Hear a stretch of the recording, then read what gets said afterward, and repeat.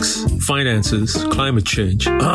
Sometimes it gets to be a bit too much. At Indo-American News Unplugged, we bring voice to your feelings. Call in to talk, share, or disagree with Sanchali and Jawahar. And listen to Jyoti playing songs based on Indian classical music with Pramod and Sudhir. So call Indo-American News Unplugged. Kick back and listen up, folks. It'll make you feel better. Every Saturday, listen to Masala Radio, 3 to 6 p.m. Indo-American News.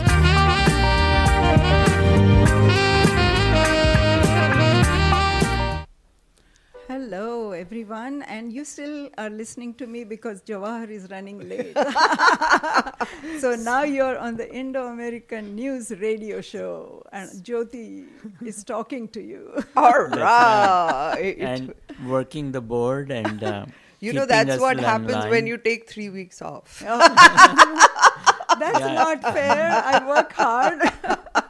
I'm just messing with you, Jyoti. We missed y'all, Pramod and Jyoti. So welcome back. We missed being here. And they're bearers of gifts, things to make us even fatter anyway.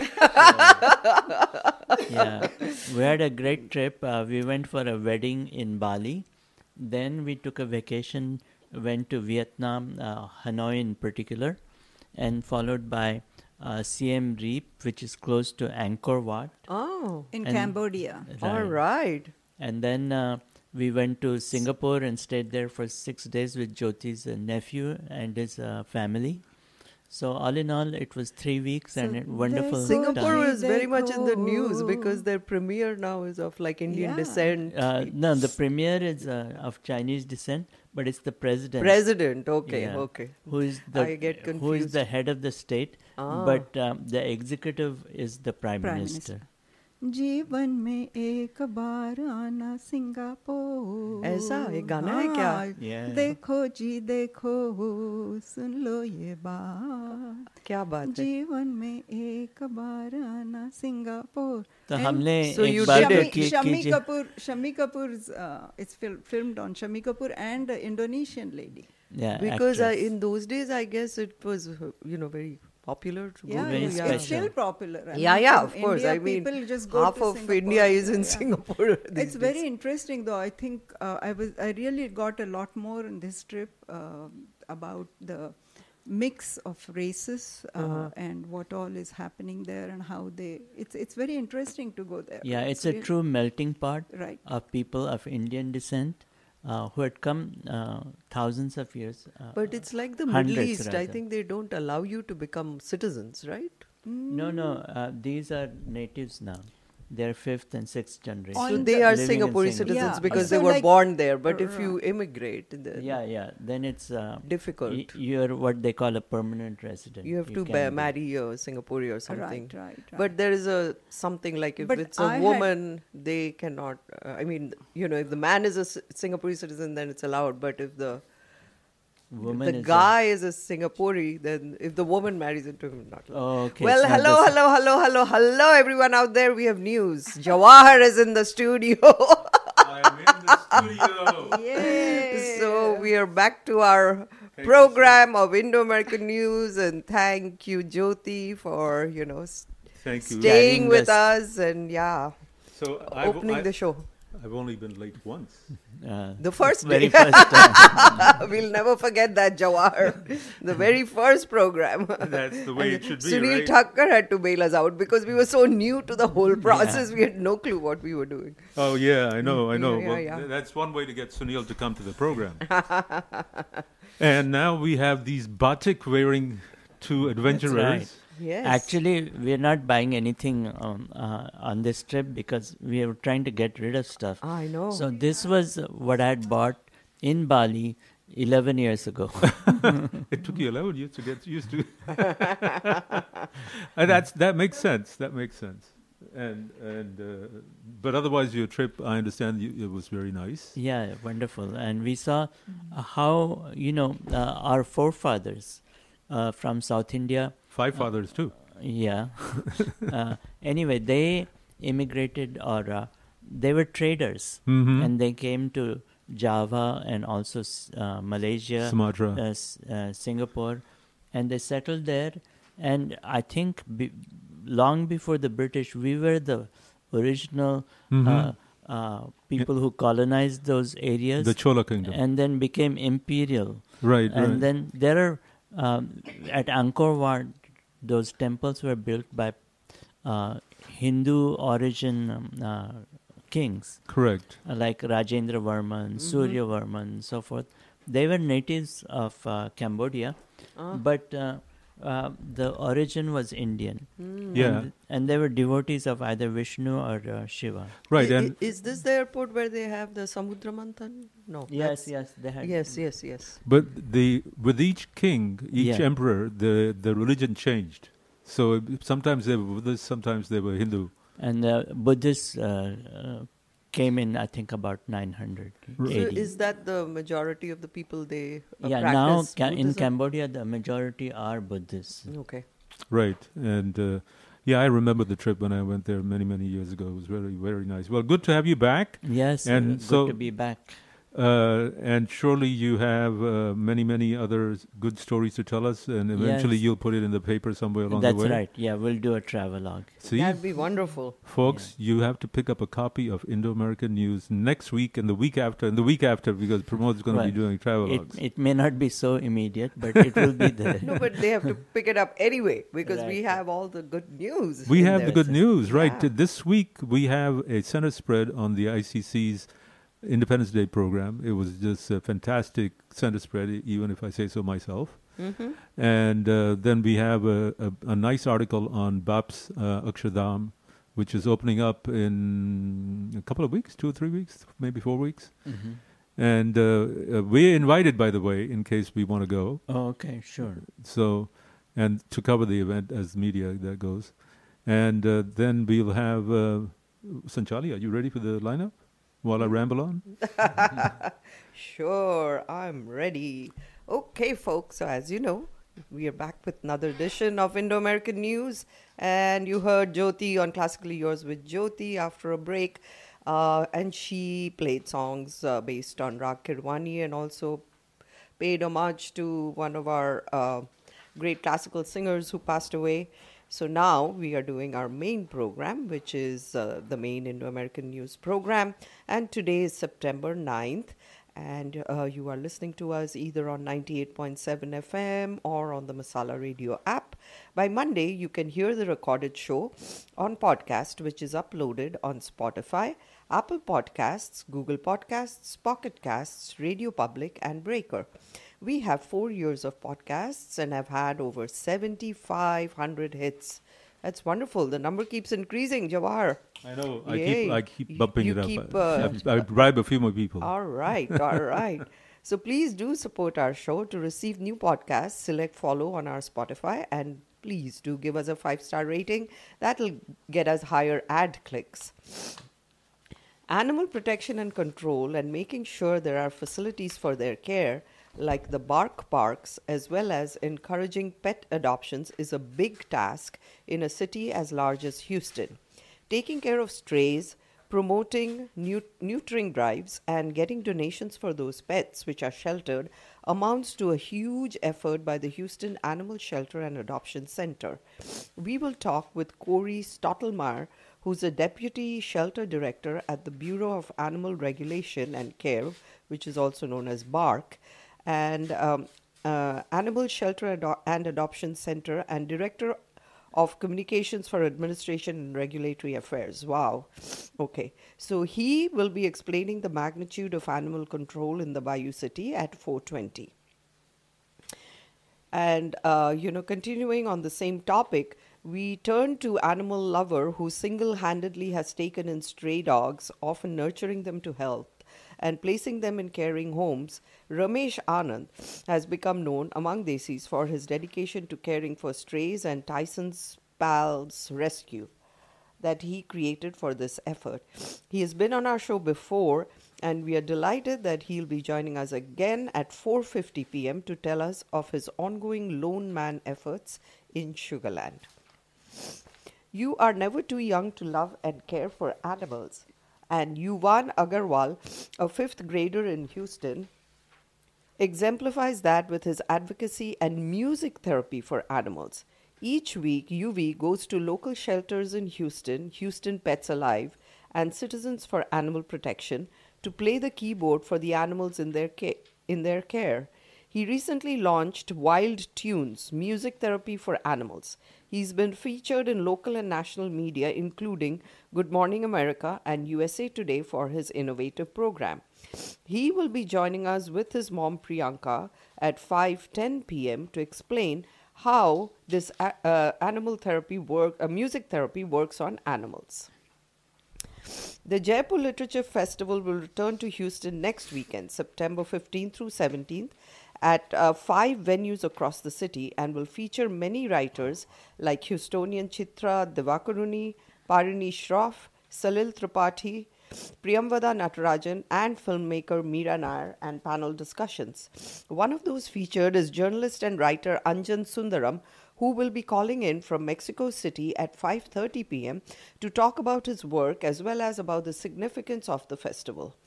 To be featured on our show or to advertise, please contact us at 713-789-6397 or at indoamericannews@yahoo.com. Please pick up the print edition of Indo-American News, which we talked about earlier. It's available all across town at grocery stores. Also, visit our website, indoamerican-news.com, which gets 70,000 plus hits to track all current stories. And please do remember to visit our digital archives from over 15 years. Plus, our entire 42 years of hard copy archives are available in the Fondren Library at Rice University. And here's Pramod with the welcoming edition of the news. Certainly. Live from Indo-American News Radio, this is Pramod Kulkarni with the latest news from Houston, the United States, India, and around the world.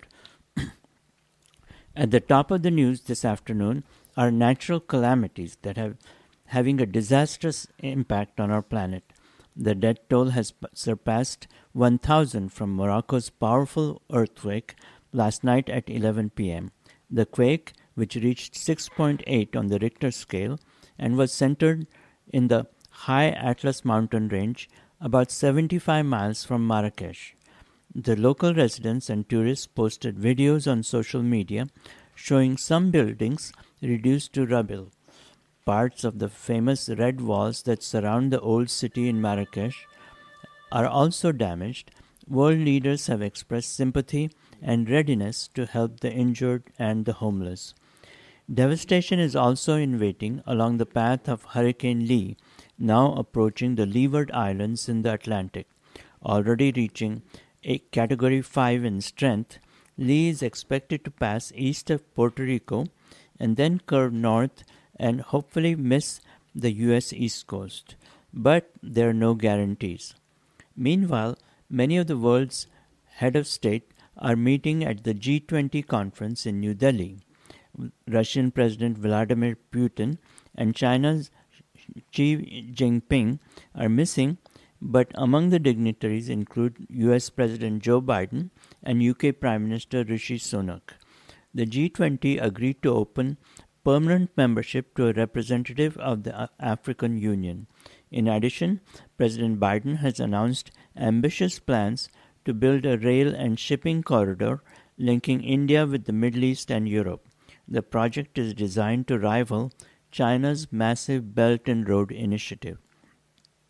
Here in the United States, several developments have taken place involving former President Donald Trump and his cronies.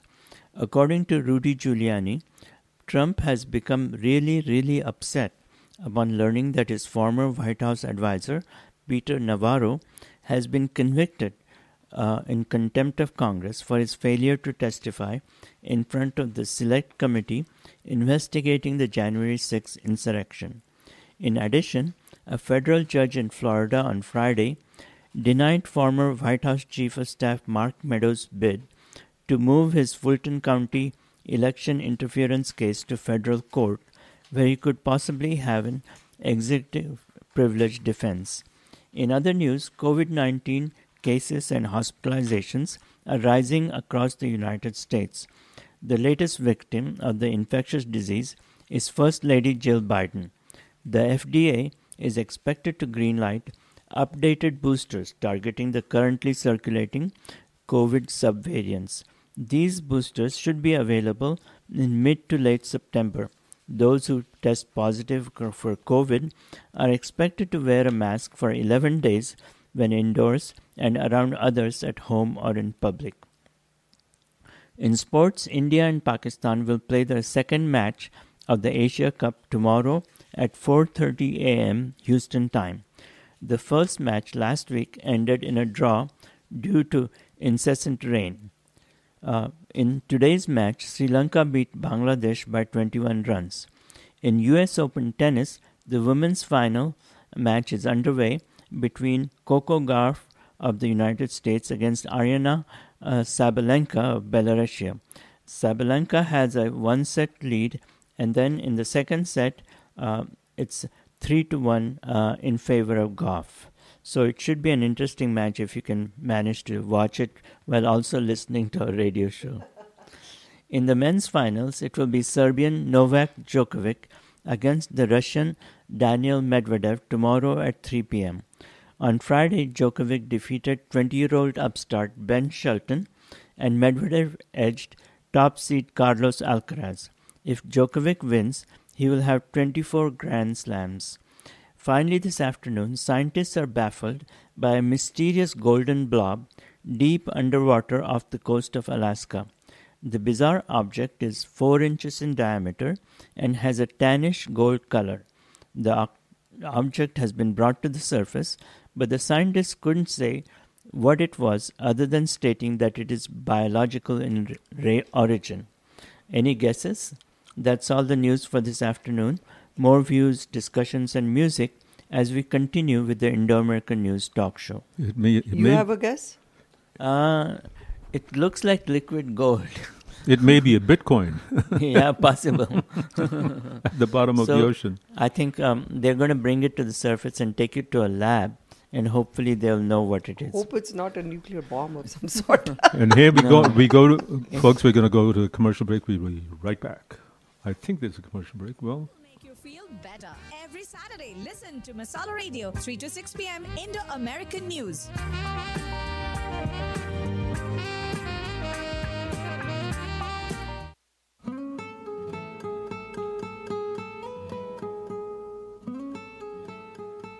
and that was all the station ID that we had. You're listening to Indo-American News, and we are going to have to talk to our little producer here about all these breaks that we're supposed to be getting. Oh, God. Well, anyway, it doesn't matter. We do have our first guest on the line already. And Sanchali, would you like to give a little Cory? Introduction? Yes? Oh, welcome back, folks. So, we have the pleasure of being joined by Cory Stottlemyer. Stottlemyer, is a Deputy Shelter Director at the BARC Houston Animal Shelter and Adoption Center, overseeing the outreach, customer service, and registration teams. He also serves as the Director of Communications for the department of which BARC is a division. He's the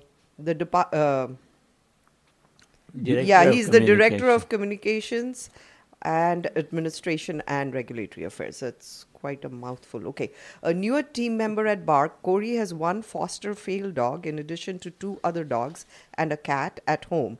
He has previously served as the Public Information Officer for the City of Houston's Municipal Courts Department and Office of Emergency Management. Welcome to the show, Cory. I'm sorry I messed up a little on your introduction because you have so many different, regulatory roles that you are, taking care of. And I do. Thank you for having me. Of course. Thank you for taking the time to come on the show. I know that we talked about it several times, and we finally were able to narrow it down after a month's worth of trying, so I'm really appreciative of this. No, thank you. Yeah, so tell us, when I first met you, Cory, down at the Multi-Service Center on, I think it's Gulfton Road right there on the south side of Houston by Hillcroft and 59, we talked about all the things that are required in order to take care of the pets and those that are not wanted as discarded animals, let's say, and the strays. What is the stray problem in Houston? Is it very massive? We do have quite a huge stray population here in Houston. A lot of cities like ours in the South, especially in Texas, we have basically weather and a climate that allows for strays to kind of breed all year round. So a lot of cities up north, they have the harsh winter months that we don't have, so they don't have the same kind of stray situation. And we focus a lot of efforts on, obviously we have our enforcement team that goes out in the community, pick up strays, but we also work as part of the Harris County Animal Cruelty Task Force. We try to focus on irresponsible pet ownership to try to tackle things at the source of the stray issue. So how many square miles are we talking about? Almost 700 square miles in the city of Houston, right? Yes, sir. Yes, sir. We cover the whole city. And not the county? No, the county has its own agency, but we work closely with them. I mentioned that kind of region-wide task force. So we do partner with them, the Humane Society, the SPCA, other groups who are part of that animal cruelty task force. So a lot of times when we respond to maybe either a hoarding situation or something similar where there's a lot of animals all at once that have to be taken from the home, a lot of us will partner together to house those animals because it's usually we don't have one individual group won't have the kennel space to accommodate them. So we'll all partner together to kind of make sure those animals find appropriate places to go. Just so that we have a good reference point, we're talking about the city of Houston, but you also coordinate with the other larger cities or counties around here, and I guess that would be a 5-county area perhaps, because a stray could conceivably go from one county to the other, and nobody knows, right? Oh yeah, and a good example, Harris County's shelter is actually in city of Houston limits, and there's a park across the street. And so sometimes if people show up and either they don't have an appointment or they show up after hours, a lot of times they'll dump animals in that park.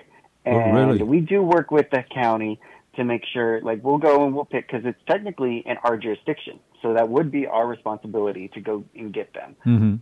But we talk to them and we work with them. There's a lot of street rescue groups who work in that area because it's such a common issue for animals to be dumped in that area. So we work closely with both the rescues who are picking them up in the streets, and we'll work with our partners to make sure we get those animals out of the community. I see. Yeah, Pramod? Cory, this is Pramod. I have a question for you. At any one time at the BARC, how many animals do you have? At the shelter, you mean? Currently, we usually have around 300 dogs. We differentiate different parts of the year for cats. We're just coming out of kitten season. So usually around March through the summer months, we have a huge uptick in the amount of cats coming into the shelter. Do you mean to say they really go crazy around the summertime? And they frolic around and have a lot of babies. A lot of babies being born from cats. Usually it's around the winter months, it slows down, but I mean, we get them all year, but definitely there's an uptick in the March through like July time period. So we're talking about numbers aren't as high right now. There's only maybe about 30 to 50 cats on average, but during those upticks, it can get up to close to 100. Well, but I don't understand. You said 300 dogs, 30 or 40 cats, but this is only in one shelter. You actually have a lot more all over the city. We also have animals that are in foster care. So those are technically still our property. So we have a lot of people who sign up. There's several hundred in foster care that you will take an animal if they have the ability to do it for an extended period until they can find an adopter to find a permanent home. But we rely pretty heavily on our fosters who can come in and be like, hey guys, we're getting really close to our capacity. We have almost all of our kennels filled. We need to open some more because we could have anywhere from 70 to 100 coming in from the field per day. Yeah, it's a huge problem because, Cory, a lot of my friends, they foster, dogs. And, they're always reaching out and posting on Facebook because these dogs, if they cannot find a foster home, they're put down, and a lot of them, go over and above and, try and keep them in their house. But, like you said, they reach a certain capacity. So you do reach a point where, dogs have to be put down because no foster homes were found for them, right? Well, it's a sad reality because we have a commitment. We talk about at our shelter, we have dual missions. So we have a commitment to public safety. So we have the enforcement team who goes out and picks up the animals. But we also have a commitment to find outcomes for the animals in our shelter through adoptions, through our rescue partners. That's how most of the animals get out, is through our rescue network. And so we'll do both local rescue transfers, and then a lot of people come and reach out to us from out of state. And they'll work with a local foster and transport the animals up north where they don't have as big of a stray problem. Mm-hmm. And the calls we're getting from the community for enforcement are going up every year. We had 7,000 more calls last fiscal year. Our fiscal year runs from July 1st to June 30th every year. And so we just have been pulling a lot of data, and we had 7,000 more calls for service from the community. So these calls are for picking up strays, or what are these calls that you're referring to? Okay, picking up strays. Yes. Okay. For picking up strays in the community. So. And this is just in the Houston area, or it's, in the suburbs as well? That's just in city of Houston. Wow. That doesn't include any of the other jurisdictions or counties. That's in Houston. And Cory, is there a geographical pattern? Are strays coming from all over, or are there more in certain areas? There's definitely more in certain areas. We have a program called Healthy Pets, Healthy Streets. In the past, before the pandemic, we tried to really target the council districts with the highest amount of stray calls. A lot are on the east side. We have them on the southwest side of town as well. We know that there's a lot of communities, especially on the east end, where there's a lot of animals dumped as well. It's a big issue along like the Port of Houston area on the east end. We work closely in those council districts to try to do targeted enforcement where we can. But I mentioned that Healthy Pets, Healthy Streets, we used to target specific communities where we saw those highest amount of calls because we tried to target the source of the issue by offering free spay-neuter services. Yes, so of course. Yeah, I was going to ask you about that next. Yeah, so that's a big... If y'all want to. Sorry, go ahead. Go ahead, Cory. Well, it's a free spay-neuter program. We used to offer some spay-neuter services at the animal shelter, but we've been down veterinarian there. We have 2 open positions for vets. So we put a pause on doing public spay-neuter at the shelter. However, we have Healthy Pets, Healthy Streets, where we have a few spots in-house where we get surgeries done, but most of them are done through our partners with like the Humane Society, groups called SNAP, Emancipet, Houston Pet Set, a lot of different contracts in place. So we still can offer free spay-neuter services to Houston residents. Cory, let me ask you. Appointments usually go pretty quick because they're completely free. So we'll open them up for the month, and I think September's almost already filled up. So what you're saying is that once the pets have the inoculations and they're spayed or neutered, they're much more likely to get adopted by somebody. Oh, yeah. I mean, every animal that gets adopted from our shelter has to have a spay-neuter surgery. I see. Even ones that are, if we pick up a stray and we find out that it's owned by somebody and we return it to their owner, if it's not spayed or neutered per ordinance, we have to spay-neuter because we're not trying to contribute to the stray population. So it is a city of Houston. It's a city of Houston ordinance to have your pet spayed or neutered. If they are coming from the shelter, we don't have any ordinance requirements in the community. None exist right now, but if the animal gets picked up, it has to be spayed or neutered before it leaves the shelter. Well, it makes sense to have an ordinance that is a uniform and blanket ordinance for the city. I mean, obviously, a cat in my neighborhood, for example, if she's not spayed, then there it goes, right? We know we've talked about it before. A big thing for us, if that ever gets implemented, if there's ever a future mayor and city council who choose to implement that, we'd have to probably increase our staff by a bunch to enforce it. Let's talk a little bit about the bright side of things. We're talking about all these animals that need to come in and be spayed and neutral. Yes. But your success ratio of actually placing the animals that are in your shelter, is it quite high? It is. It's we've in the past, during like the early stages of the pandemic, we got as high as 95%. Wow. It's gone back down into the 80s because a lot of shelters, not just our own, have seen a big drop. So we had like a bunch of people adopting in the early stages of the pandemic. A lot of people were at home. A lot of people were able to take in foster animals, and we weren't taking in as many either. But then, it's like you can see if you do a search, shelters even up north are talking about how owner turn-ins and people surrendering animals are at an all-time high. Strays are at an all-time high. There's more animals being dumped in communities. Like I said, we're getting more calls from the community. I see. We have seen a slight drop, but it's still 80. I think in August our number was 83%.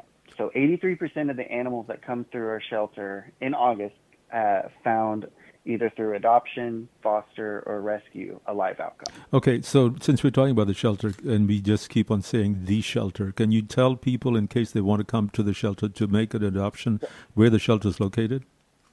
Yes, we are in the 5th Ward area, just off of near Collingsworth and 59 North. The exact address is 3300 Carr Street. That's Carr Street in Houston. I see. 77026. So this is off of 59 North, you said? Yes, it is. So we're like one exit north of I-10 off of 59. Okay. If you're heading north, you do a little U-turn, and there we are. So you're not as far north as Lower Copy, but you're just south of it? Yes. Okay. Folks, you're listening to... We're open every Tuesday to Sunday, our adoption center, from noon to 5. But we have what's called urgent pets list. So those are the animals that if we have, we see behavior issues or medically they're declining or at risk, we will put them on the urgent pets list. And there's a code red list, and those are the ones who are at immediate risk of euthanasia. On Mondays, even though our adoption center is not open, if anybody wants to come in and try to adopt or a rescue is interested, we have team members there. We can still process adoptions for those animals on Mondays as well. Folks, you're listening to Cory Stottlemyer, who is the Deputy Shelter Director at the Bureau of Animal Regulation and Care, also known as BARC, in Houston. And we are talking about how, the magnitude of animal control that's happening, And Cory, I wanted to ask you, how do you all get funded? Is this funded by the public or, donations, or how does this work? So we are part of the city of Houston. So we're a municipal animal shelter. We are part of a bigger department at the city called Administration and Regulatory Affairs. So City Council approves our budget every year as part of that bigger department budget. We are funded around just shy of $15 million per year, but we do have an external group. That's 15, 15? 50. Yes, sir, 15. Oh, that's it. Okay. Yeah, we are. I will say we are the lowest per capita funded shelter in the state of Texas compared to some of our other major cities. But we also have an outside group called the BARC Foundation. That's a 501c3, and they do external fundraising. They host events throughout the year because we as a government agency, we can't do that. But they are our fundraising arm. But now the need for more funds is because everything's gotten up in price, feeding the dogs and cats and so on. Sure. Yes, and we know that applies to us and the community. I mentioned earlier that people are turning in pets at a higher rate. We try to host food pantries. We work with external partners, the Humane Society, even the police department has helped sponsor. A lot of our council districts sponsor food pantries. We try to offer free microchipping events, so pets that are microchipped, which is a requirement by city ordinance now. But animals that are microchipped, if we find that they're chipped, we can reunite them with their owners, and they never have to come to the shelter. So, but yeah, with the cost of everything going up, it's the cost of operations is increasing. We know even like the medical supplies, the vaccinations, the items we supply for both the animals we pick up, but we have a low-cost wellness center. Those costs are going up for what we provide to the community as well.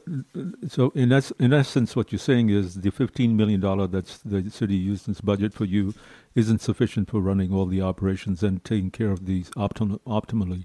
So that's why this foundation is able to raise some funds. And this brings in a nice little segue into what our community can do for helping the city of Houston.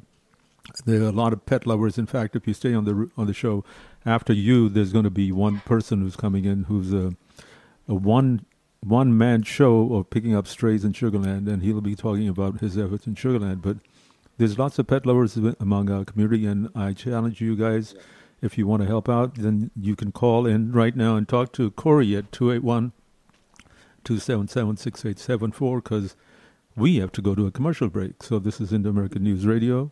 And Cory, don't go away. We'll be right back with you.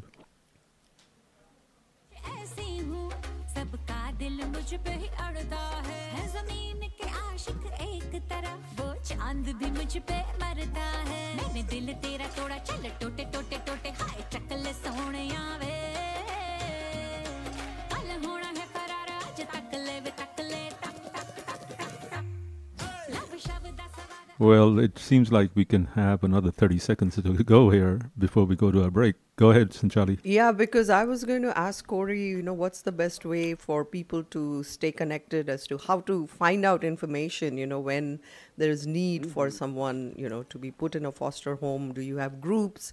Do you have websites? So we can talk about it when we come back from our commercial break. So stay tuned, folks. American News Radio.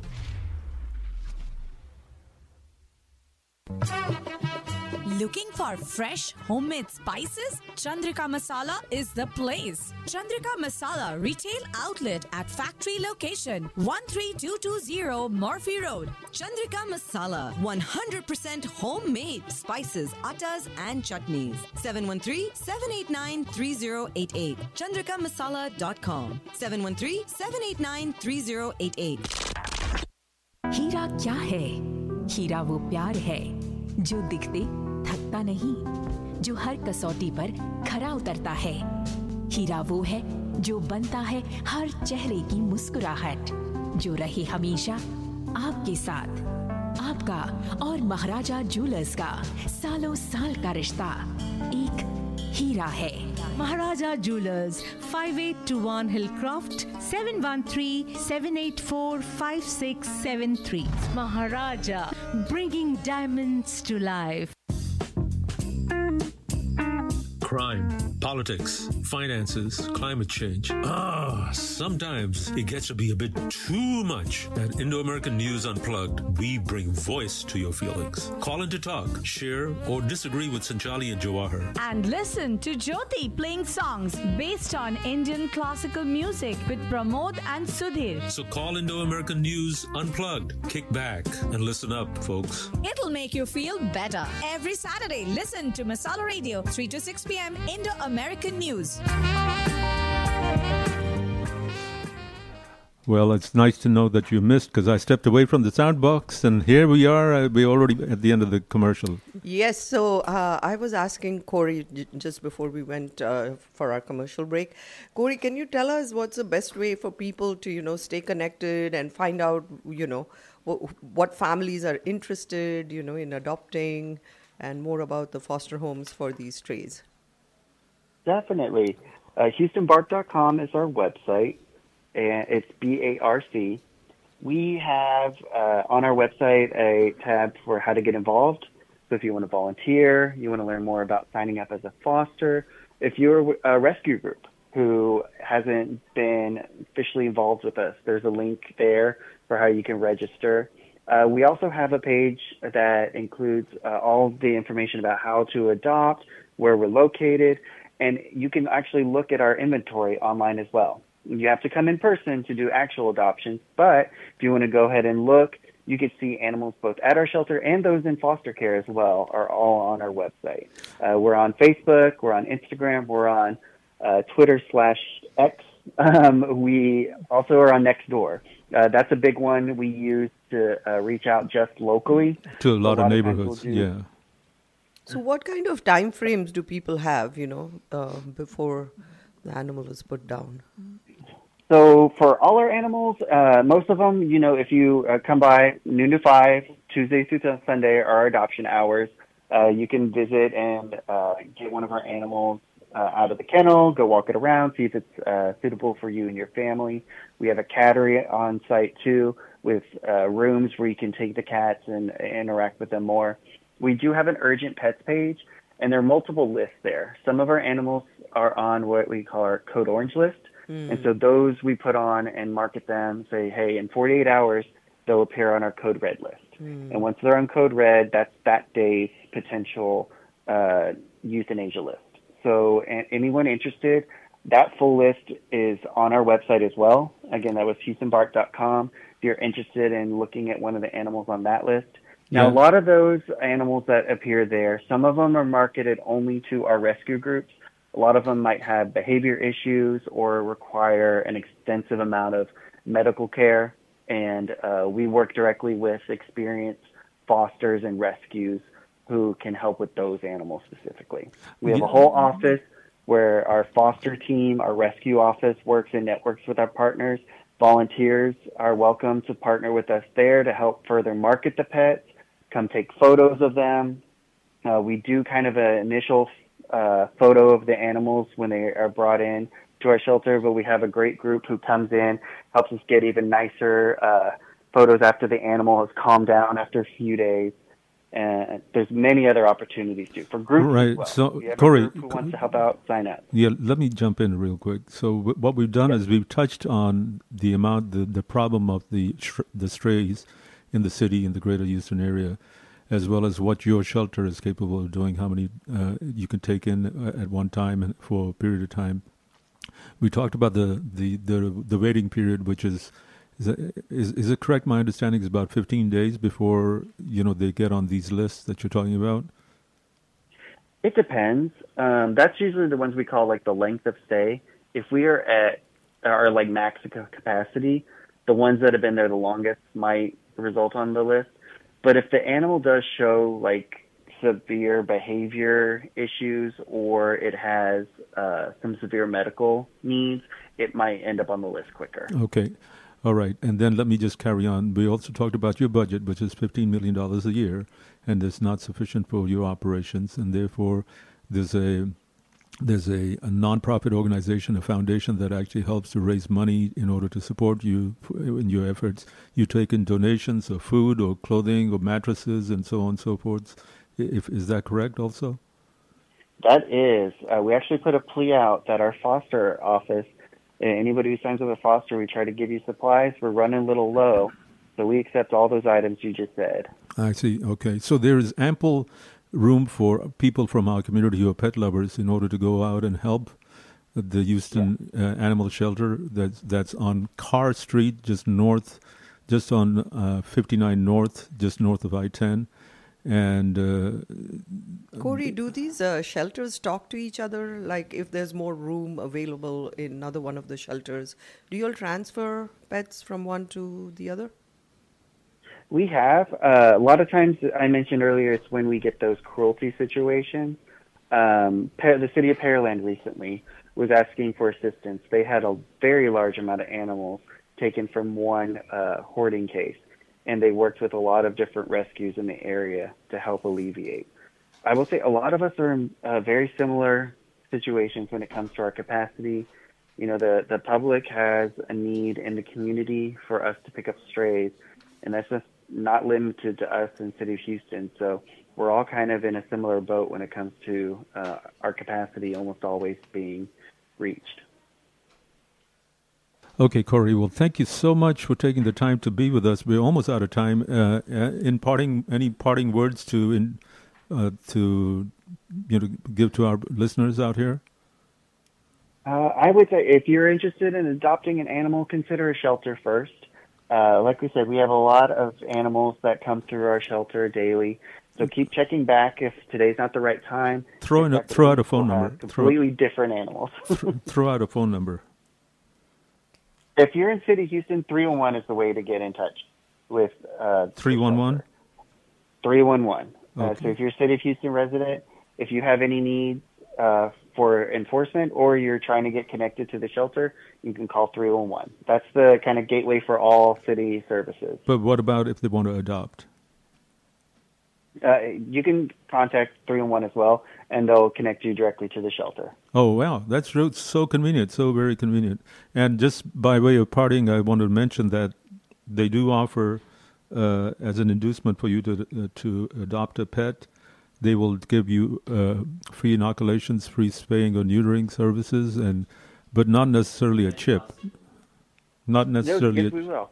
Even the we chip? We will microchip your pets as well. Yes. Wow. That's all included in the cost of adoption. And next weekend we'll have completely waived adoption fees. I see. Through the 17th. So otherwise, what's the adoption fee? It's $50 for dogs, $75 for puppies, and cats are $20. Cats and kittens are all $20. So you will save $50 for dogs, $75 on dogs on puppies, or $20 on cats. If you go next, did you say next weekend? Yes, the 15th through the 17th. Cool. Our partners at Best Friends Animal Society are sponsoring adoptions for us. And this is at the car location? Yes, sir. All right. Cory, thank you very much once again. Really do appreciate it. And we certainly would like to have you back on the show one other time to give us more updates. All the best to you, sir. Very happy to do so. Thank you. Thank you very Cory. much. Yeah, thanks. We learned a lot. Thanks. Yeah, we really did. Yeah. And we are absolutely going to be talking about pets for the next two guests also. It's nice that we have an entire show devoted to this theme. Yes. Right, because pets are so soothing, so service pets, for example. Good companions. Yeah. Yeah. Charlie, do you have who don't talk back, who don't give you attitude, hopefully. Sanchali, do you have a pet? I do not. Are you searching for a pet? No, I'm not.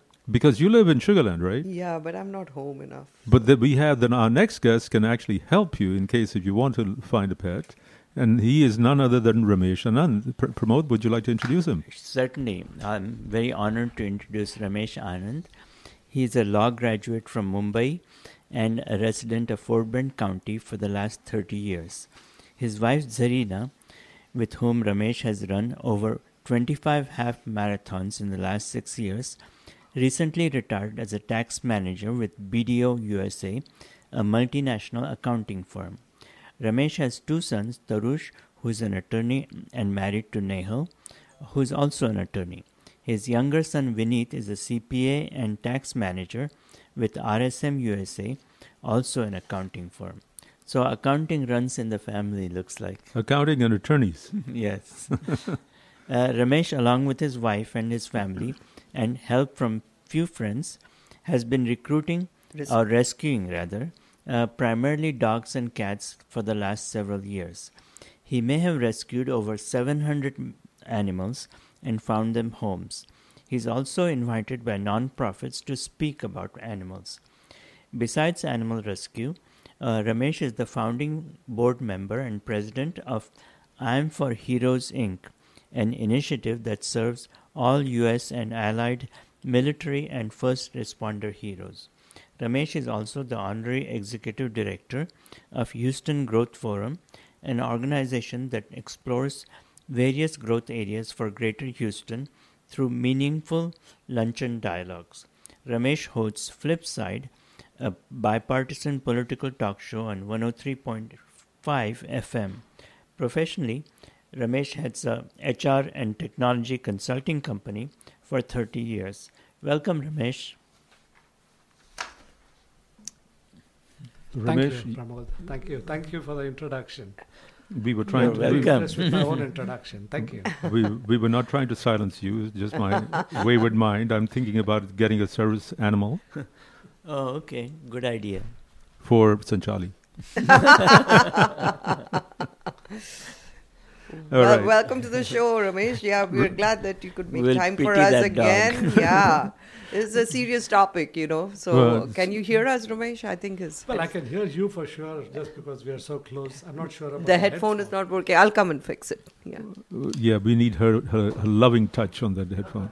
So Ramesh is well known across Sugarland actually by our community for his deep devotion to helping strays, to helping to put strays together with loving families. Right, and I also remember Ramesh on the board of Daya.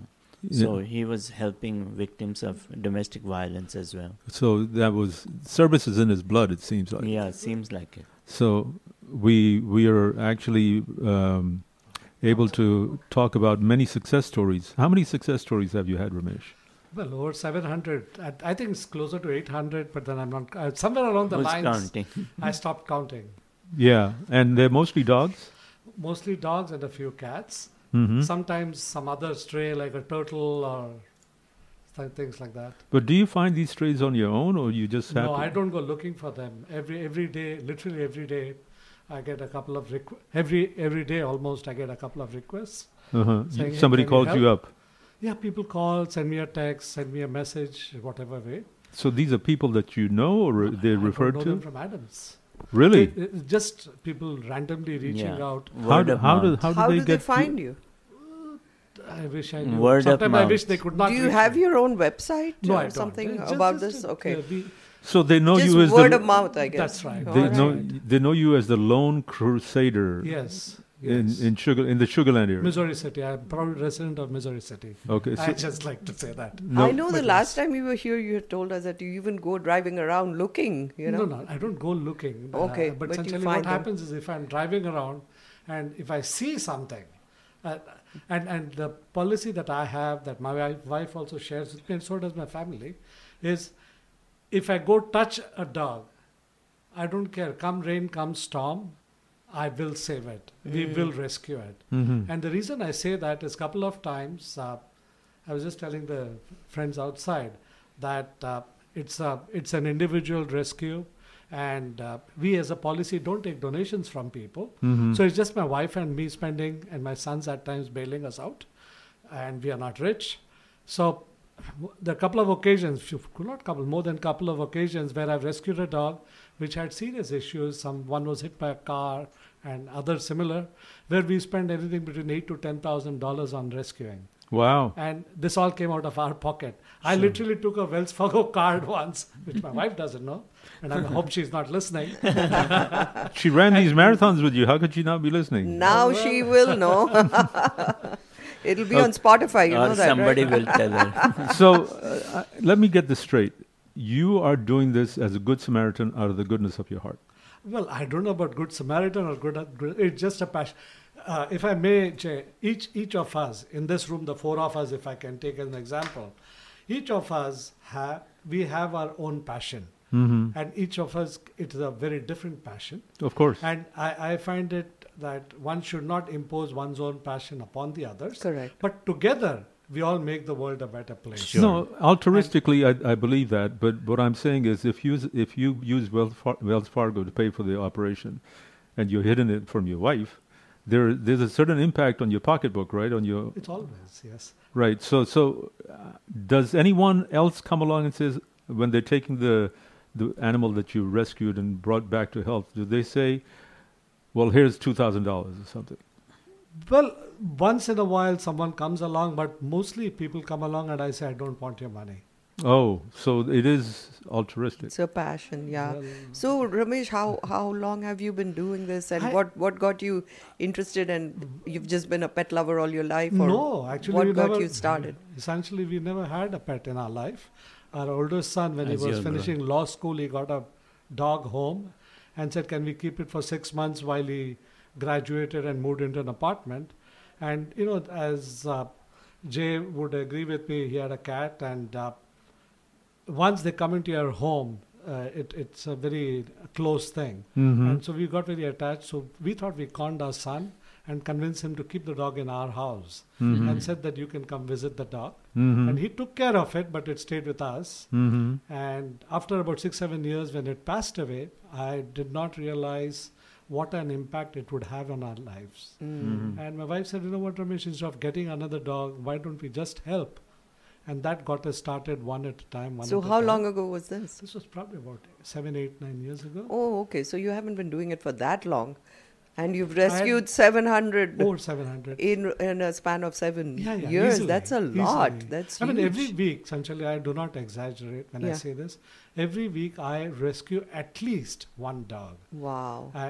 And how long do you keep the shelter dog? Well, when we rescue, it depends on how soon we find a home. And there are three ways that we can increase. And one of the requests that I would have of your listeners is that if any of them can foster a dog or a cat while we rescue, it helps us save even more. Our constraint is that and there are hundreds of rescuers like me. I'm not alone. And it takes a village to rescue even one animal. Do you want to throw out a number? For fostering, but not for saying I found a stray. Okay, for fostering? Yeah, it's 832-731-6133. 832-731-6133. For fostering. In other words, any advice you need help. I have friends of mine. So very, very often the dogs that we rescue, we either have a foster taking care or I board them, which is an expensive proposition because it costs me almost $300 to $400 a month to board a dog. So it's not like you've got 5 dogs running around in your backyard.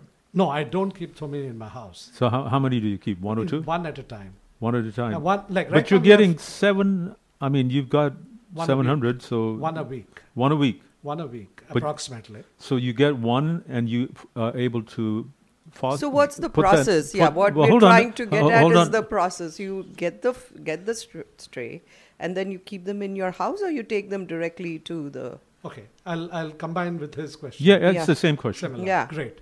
So if you bear with me for a couple of seconds, I found a puppy last week. Someone called me saying, "Hey, there's this German Shepherd puppy someone has thrown on the street. Can you help?" And I first, as a rescuer, my thing is if I can have somebody fostering, that will be wonderful. So I said, "Do you mind taking care of the dog until I find alternates?" And the lady said, "I can keep the dog in my house." So then immediately I asked her to take the puppy to the vet. She took the puppy to the vet. I paid for the vetting fee. While she was taking care, I started networking for a home. So we already found a home in New York for the puppy. And the puppy will go to New York on the 24th. That's when it'll go to New York, to its new home. While that is happening, 2 days ago, from Greens Point, the lady called me saying that there is a big lab somebody dumped. Can you help? And again, my same question. She said, yes, I can take care. So now she's taking care, and Monday she will take the dog to the vet. And she will take care of the dog until I find a home. Now I start networking for the dog. It may take me anything from 1 week to 2 months before I find a home. Well, now, how do you network? Just social media? Social media is a lot. One advantage that I have is my professional background of being in the headhunting space for over 30 years. And I suspect I am using the same skills in finding homes for the pets.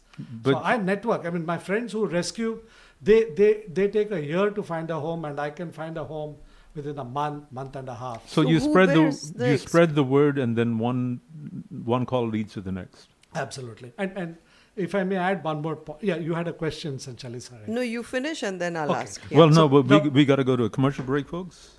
So we'll be right back. Crime, Politics, finances, climate change.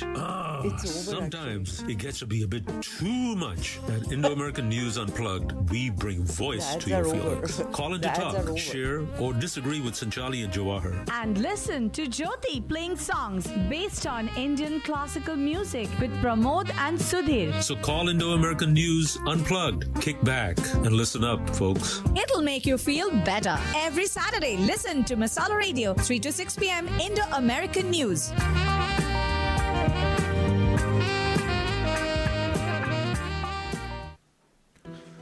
Welcome back, folks. And as you might have heard, Sanchali yelling in the background, the ads are over.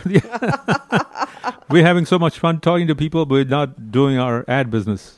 Pramod, this is not right. The ads, they've become shorter in duration. So well, we're having a tough time keeping up with the ads. But anyway, Ramesh, the question I had... No, not to make you feel like we're going out of business. It's just that we're not keeping track of our time this time around. Yes, Sanchali, go ahead. So you said that this dog has to be taken to New York. Who bears the expenses for all of this? Yeah, so like I said, we pick up most of the cost, my wife and I and my family. Wow. And so the way, that's what I was about to talk about, the process of adoption also. We don't give the dog randomly to the first person who come across, who approaches us. There is a concept called bait dogs. Have you heard of them? No. Okay. It's something I want to share for sure. Because we always advise people, if you find a dog, do not hand it over to the first person who reaches out to you. They are abused. A lot of dogs are abused. Typically 2 ways. If they are not fixed, they're not neutered, spayed, they're immediately put into the backyard for backyard breeding and kept in deplorable conditions. The second is even worse. There's a concept called bait dogs. So there are these people who engage in dog fighting. Yeah. What they do is they need dogs which are domesticated and they put it in the pit, the fighting pit. Mm-hmm. They throw it into the pit. The fighting dog knows nothing but to go attack like a Mike Tyson. They literally rip the dog apart. Yeah, you had talked about this on the last time. And very often the dog does not die, but it is absolutely in a bad shape. And next, those folks throw it on the street and it dies a slow death. So we try to take as much care as we can when we adopt out. I have an adoption application form that I ask people to complete. If they're in Houston, then I would probably drop by.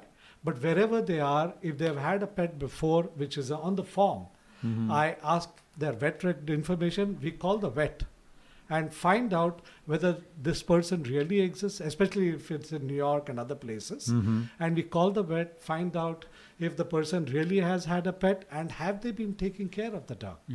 These are criminals. These are criminal activities. I mean, is there anything to stop them, or is it? They are. The law is doing what they can, but you know how it is. They are always one step ahead. And second, also what we do is in terms of cost, if it is within Houston, I tell the person, I'll end up spending anything between $300 to $500 per dog that I rescue.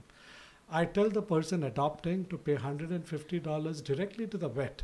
We don't take any money from anyone. I tell them that we have spent, the cost is $400 or upwards. You spend $150, you pay directly to the vet towards the dog that you're adopting, so that they have a skin in the game. Well, now, when you say we don't, who's we? Me and my wife. Your wife, who is still in the dark. She's in the background. I'm the one who would actually.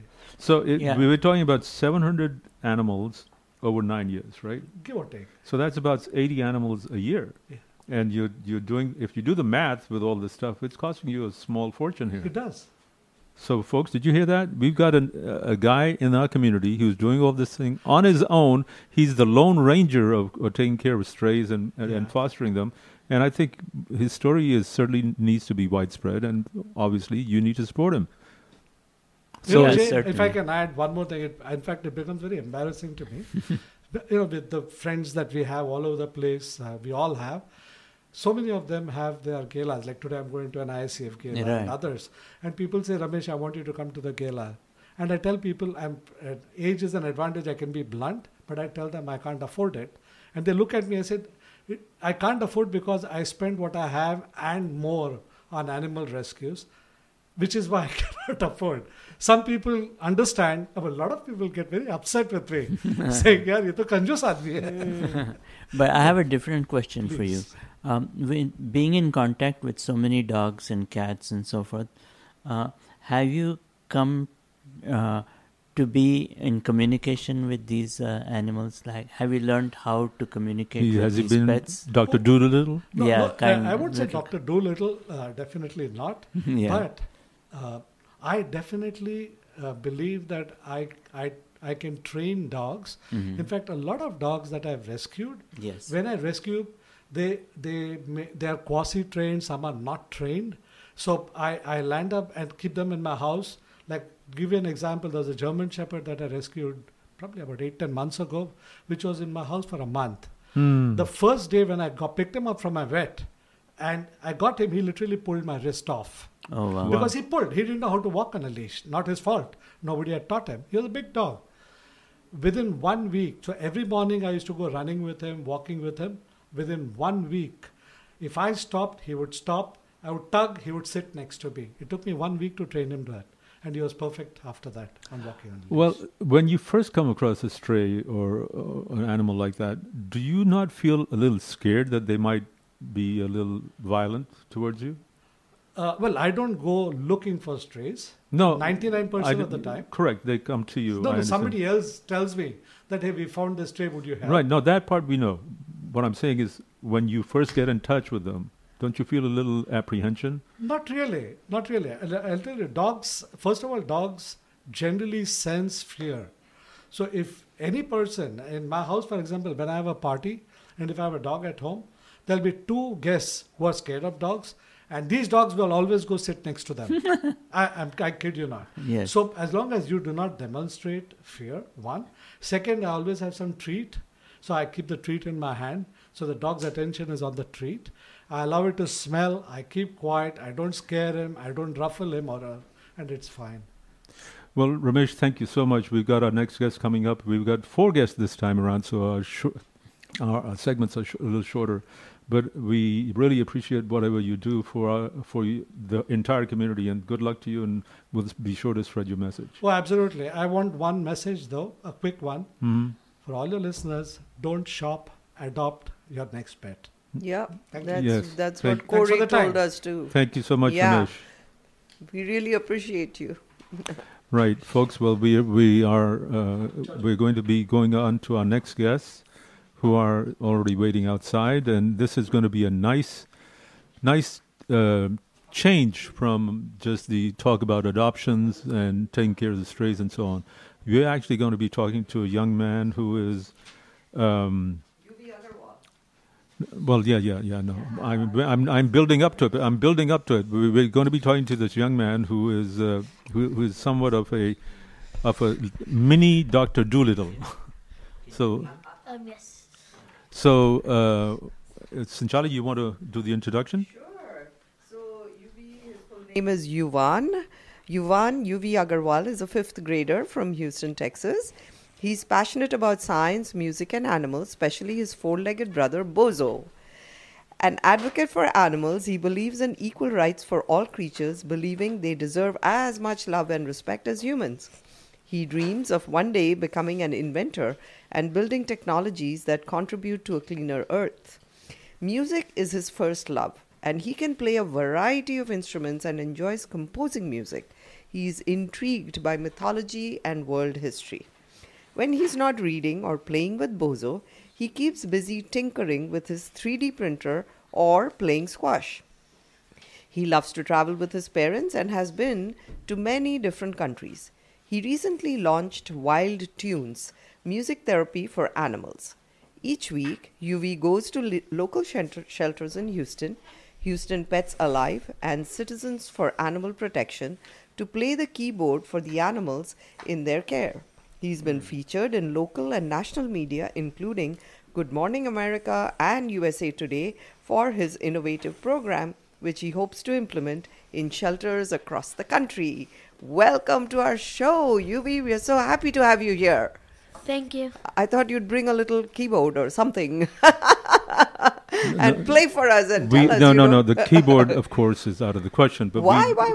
Because we don't have the setup, but we do have a video of him doing this, and which we will be able to share. So the audio part of it.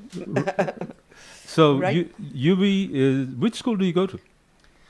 I go to the village school. That's right down there, not too far from the me, west actually. side, yes. Right. They had a big, some sort of athletic event there today, right? That was probably not aware. I went by there and I couldn't find a place to park. I couldn't get through that whole area. It was pretty packed. I think there was some football game or something. Mm-hmm. Football in the middle of this heat. Yes. Well, the football season has started and the college football is underway today. Right. There are people dropping like flies all over the place. And I think this high schools play on Fridays, right? And you've come here with your parents. And your parents, Priyanka, can you hear us? You're here? Yes. Hi. And then your dad's, what's your husband's name? My husband's name is Nitin. Hi, Nitin is busy video recording. And or maybe doing Facebook Live. I don't know which one. So good to have. Welcome to our show. So how long have you been at the village school, by the way? I've been there for 4 years. I've been there for 4 years. Okay. And you're a 5th grader, correct? Yes. All right. And where did you learn how to play the piano? Is it the piano or the keyboard? Keyboard. At home? Yes. And who taught you? Your mom, or did you get an instructor? I got an instructor. I see. And I've actually heard that video. I mean, I've seen the video and I've heard the sound, but we'll play it in a minute. But it's pretty decent. Did you teach yourself some of these tunes, or are they all original tunes, or whatever?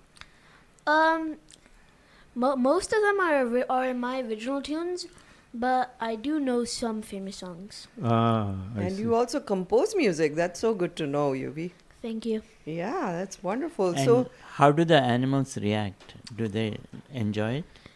Yes, they do. Just yesterday, there was a puppy named Penelope. Sadly, Penelope? She. Yeah. She. And sadly, she was going to be euthanized because of a skin problem, but luckily she was rescued. So she was rescued by Houston Pets Alive. So she was very scared and shy at first, but within a few minutes of me playing, she was literally nibbling my ears. Aww. And she even let me carry her. Well, now, neat. Do you have a pet at home? Yes. Bozo. Yeah. No, so how old is Bozo? He is almost 3. And what kind of dog is he? He's a golden doodle. I see. Okay. So Yuvaanh, tell us what got you interested in, playing music for pets. I mean, that's kind of unusual, right? I honestly don't know what got me into music. I just have loved music ever since. No, not just music. Like, what made you play for these animals? Pets, yeah. For these pets. So last festive season, my mom took me to read to the animals at our local shelter. So, and seeing how the dogs relaxed, I realized that music would have a much better effect. And when I play music for my dog Bozo, he just relaxes in the same way that the dogs at the shelter did. Mm-hmm. I see. What does he do? Does he just turn over on his back and put his paws up in the air? What did he do? He just lies down and listens to the music. So Priyanka, I wanted to ask you: did you notice this talent in your son early on? I did, actually. Yuvaanh has been very passionate about animals and music ever since he was a baby. So, I think I call it some kind of a karmic connection. So Yuvaanh has always been drawn towards animals. He's always loved music. So when he actually came to me and he said, Mama, I want to do this. I want to go play music for animals in the animal shelter. I was like, okay, this sounds like a good idea, but let's see how we're going to make it happen. So actually, I told him, I said, Yuvaanh, why don't we write a little concept note and where you need to answer some questions about what do you want to play? How will it benefit animals? I gave him a couple of questions, and believe it or not, he wrote a 2-page concept note and this is when he was 9 years old. This was last year. And then I said, okay, I'm going to contact a few shelters and see if anybody would be interested in this. And luckily for us, Houston Pets Alive was the first shelter to come on board, and we've been going there for 6 months. And as Yuvaanh said, there are a couple of heartwarming stories about how the animals have really warmed up. So what this program is really doing is, it gives volunteers an opportunity to do something other than fostering, adopting, or donating, right? They can just use their musical talent and go donate their time. And the second big advantage is it's helping animals readapt to humans. Because a lot of these animals, they've been abused. Yeah. You want to talk about Toby's story? Yes. So there was also another dog named Toby. He was found on the streets, severely injured. He was taken in, and he needed some surgeries, and his left eye was amputated. So like Penelope, he was very shy and scared, but eventually he warmed up to me, and now he's an extremely friendly dog. Wow, how long have you been around this dog? I maybe 2 months, Uh-huh. and then he got adopted. Oh, that's the best news ever. Yeah, Yuvaanh, I have a question for you. Hang on. Hang on. We're almost out. We have 2 minutes. Hold on.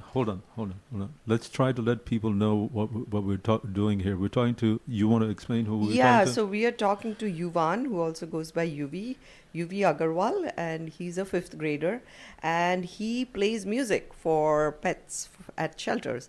So we're really honored to have him here, and he was on and his Good program Morning is America and USA Today, so he's been...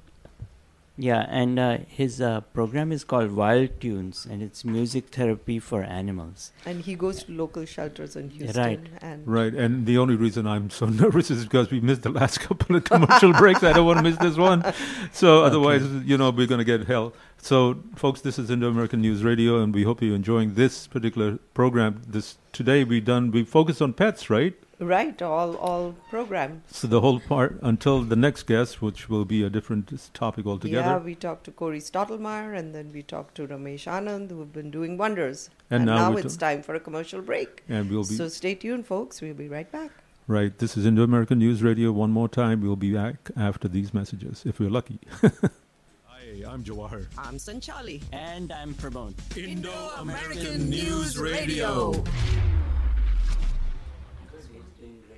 The DLF's Great Indian Property Show is coming to Houston. It's your chance to explore India's finest real estate projects. Your dream home is now closer than you think. See you at the biggest real estate event of the year, DLF's Great Indian Property Show at Hilton Houston Post Oak at 2001 Post Oak Boulevard on Saturday, September 16th and Sunday, September 17th from 10 a.m. to 7 p.m. For details, visit dlf.in.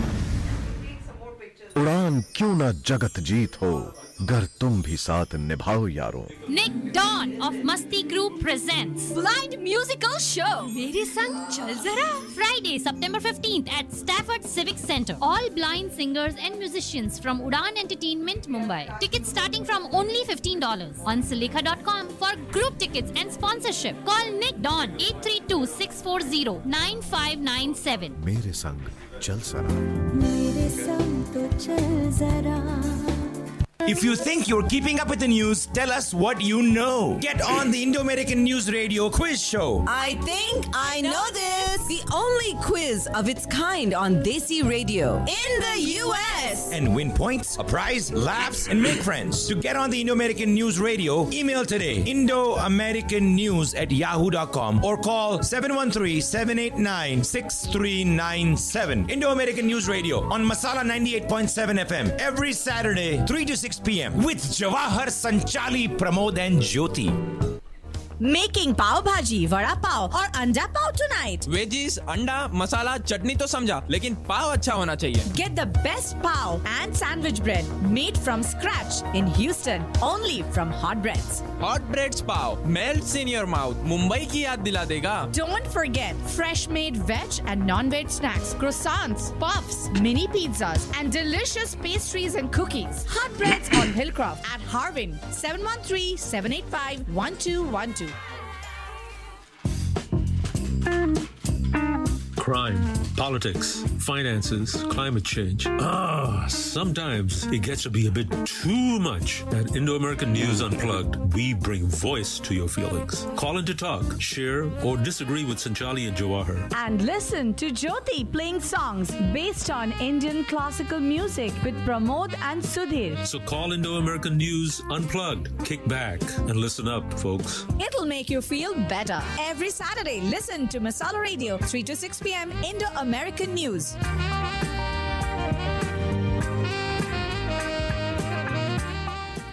Welcome back, listeners. I'm pleased to announce that the Eternal Gandhi Museum is now open. It's the first freestanding museum in America dedicated to Mahatma Gandhi to preserve and promote his everlasting legacy of non-violent conflict resolution. Learn about his early life, the freedom struggle, and the modern activists he inspired. Eternal Gandhi Museum is now open Tuesday through Sunday near West Airport Boulevard and Beltway 8 South. Use the promo code IAN for Indo-American News and receive 10% off admission. For tickets, timings, or to donate, visit egmh.org. Well, and that's certainly well worthwhile. And October 2nd is Gandhiji's birthday. Yes. So there should be a big event going on. So Nikhil is... Nitin, I'm sorry. That's okay. Nitin is Yuvi's dad. And Nitin, we wanted to ask how involved are you in this process? Well, I'm trying to support them from the back end. Priyanka, she's the PR professional, so it kind of flows with her line of work. So I'm in the back end. I'm trying to support as much as I can. Were you nervous when you found out that your little boy here was going to be going to these shelters and dealing with dogs that he didn't know? No, I was not nervous because he's always been very confident of what he wants to do. And he will make a case for it. He will not just come up to you and say, I want to do this, and next day it's gone. So even like in his daily life, if he wants to do something, it's something that he's thought of. It's something he's passionate about, and he will follow through with it. What was fascinating is that he did the little note when he was 9 years old, a 2-page note about how passionate he is about doing this, and this is exactly what he wanted to do. And he goes, so proud of you, Yuvi. Thank you. And it's been 6 months, and we go to 2 shelters every week. So once a week at both? At both. And he's never said no. He's always very passionate and ready to play music. Very gratifying and rewarding, right? It really, makes you happy. We are going to play a little clip here, and actually, as I've told you earlier on, this is an abbreviated segment because we're only doing 20 minutes, and we have our next caller who's going to be calling in from Mexico City. Right. So folks, we are listening to Yuvaanh Agarwal. He's in the studio with his parents, Priyanka and Nitin, and he plays music for pets in shelters. And he's become quite famous, actually. He's been on Good Morning America, and then he's been interviewed by Channel 11. So here's Jawahar with the clip. And now he's even more famous because he's on Indo-American News Radio. That's absolutely right. So let me play this clip. This is the video. Obviously, you can't see, but it's on YouTube. It's called Wild Tunes. Wild Tunes is the little the music therapy. Own composition? Music therapy. Is this your own composition? Yes. Okay, so this is Yuvi's own composition. And folks, he's only a 5th grader, 10 years old. So he's launched this Wild Tunes music therapy for animals, and he plays it in local shelters. And here's one of the places that he played in. So it's coming off my phone. Here we go.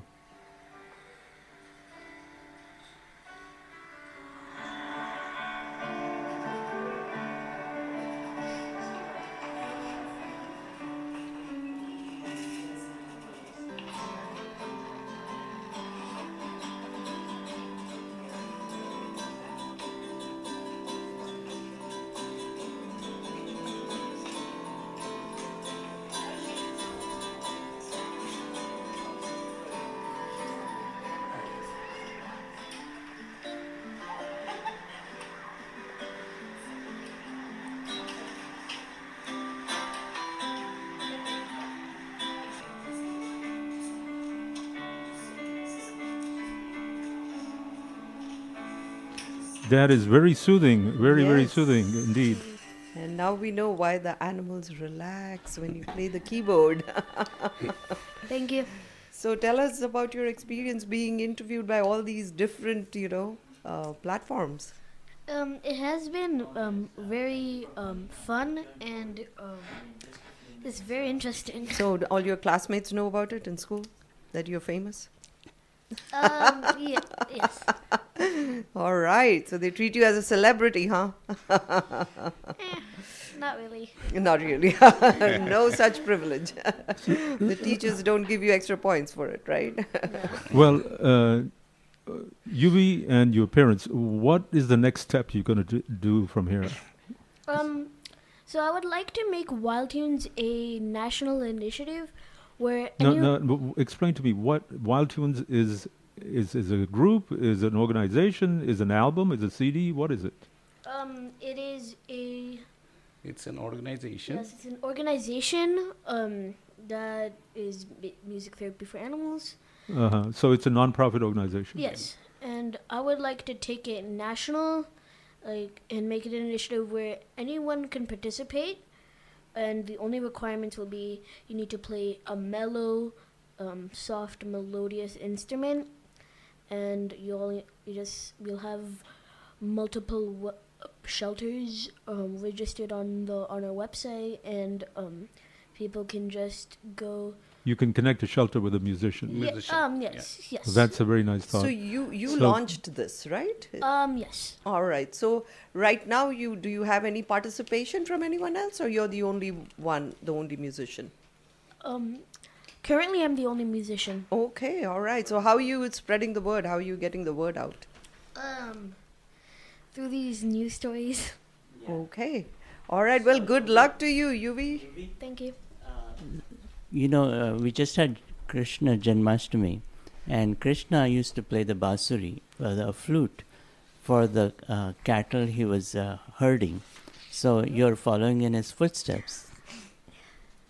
Thank you. Like little baby Krishna. Or you could say you're the Pied Piper of the animals. Yes, right. yes. That's right. Thank you so much for joining us today and sharing your fantastic journey. You and your parents.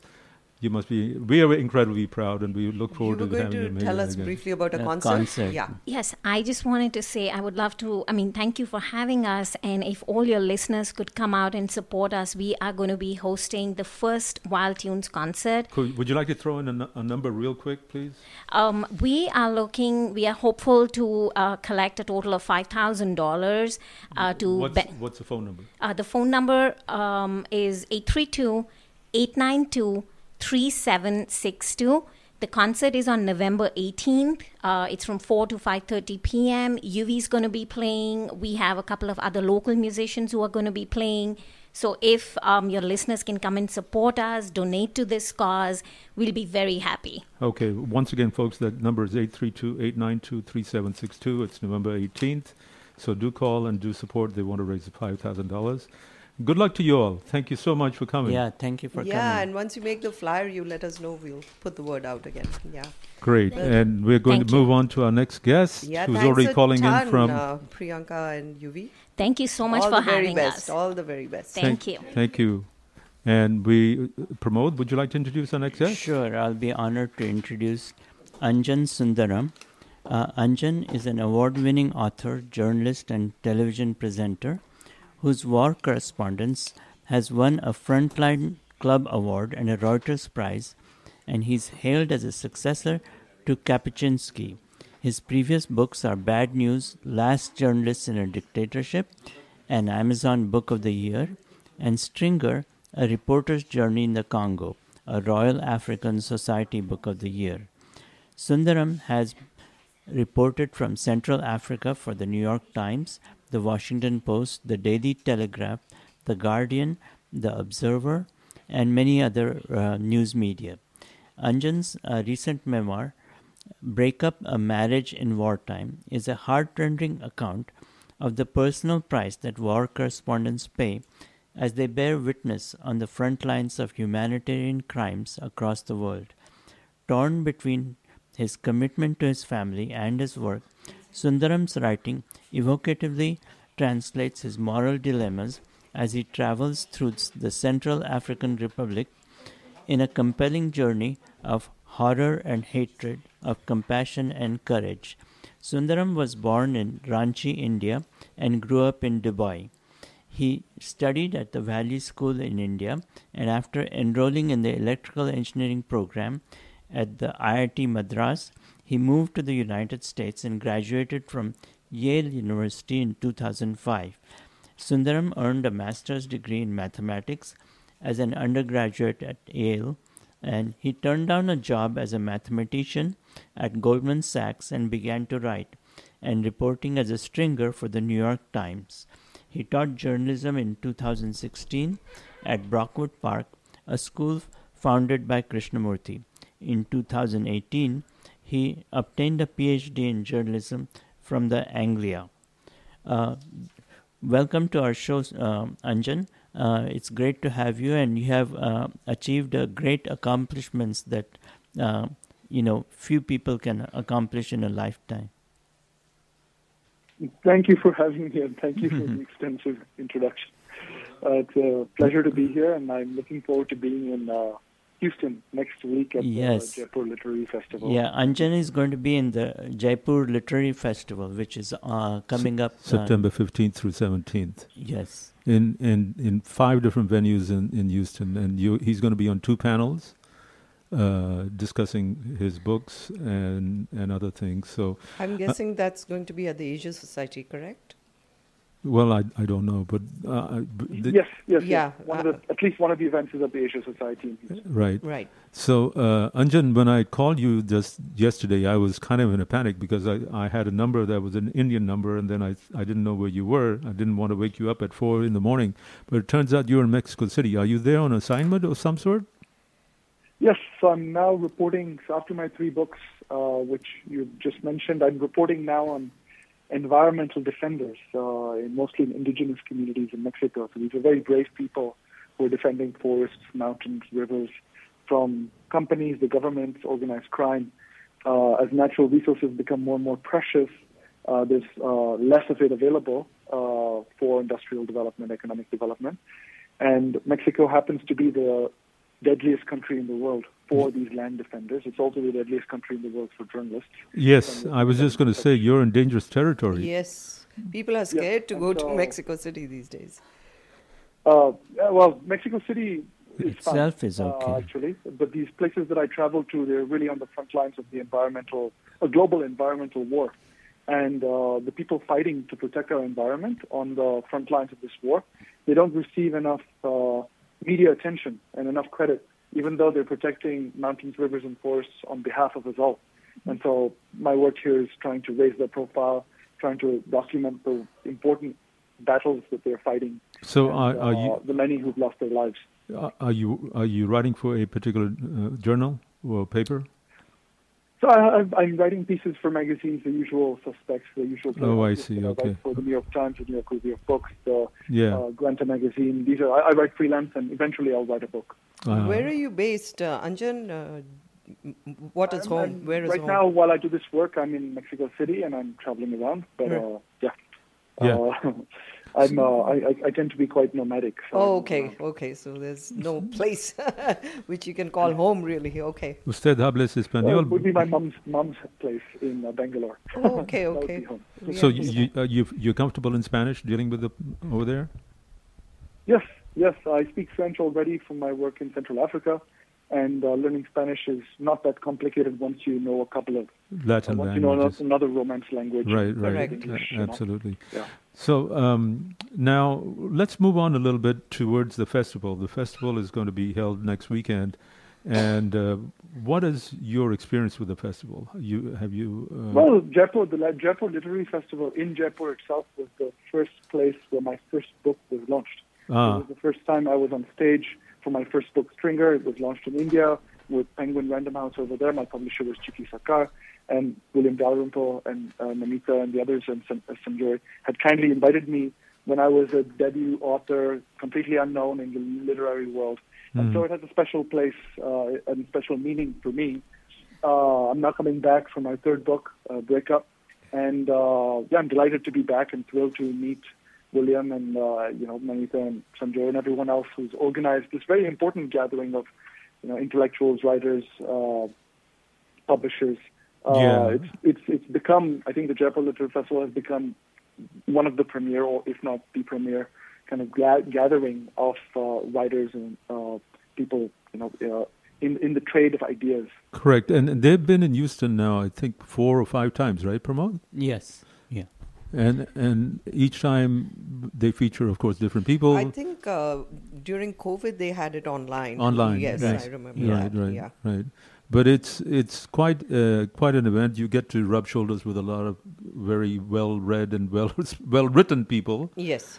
And so, are you looking forward to it this year?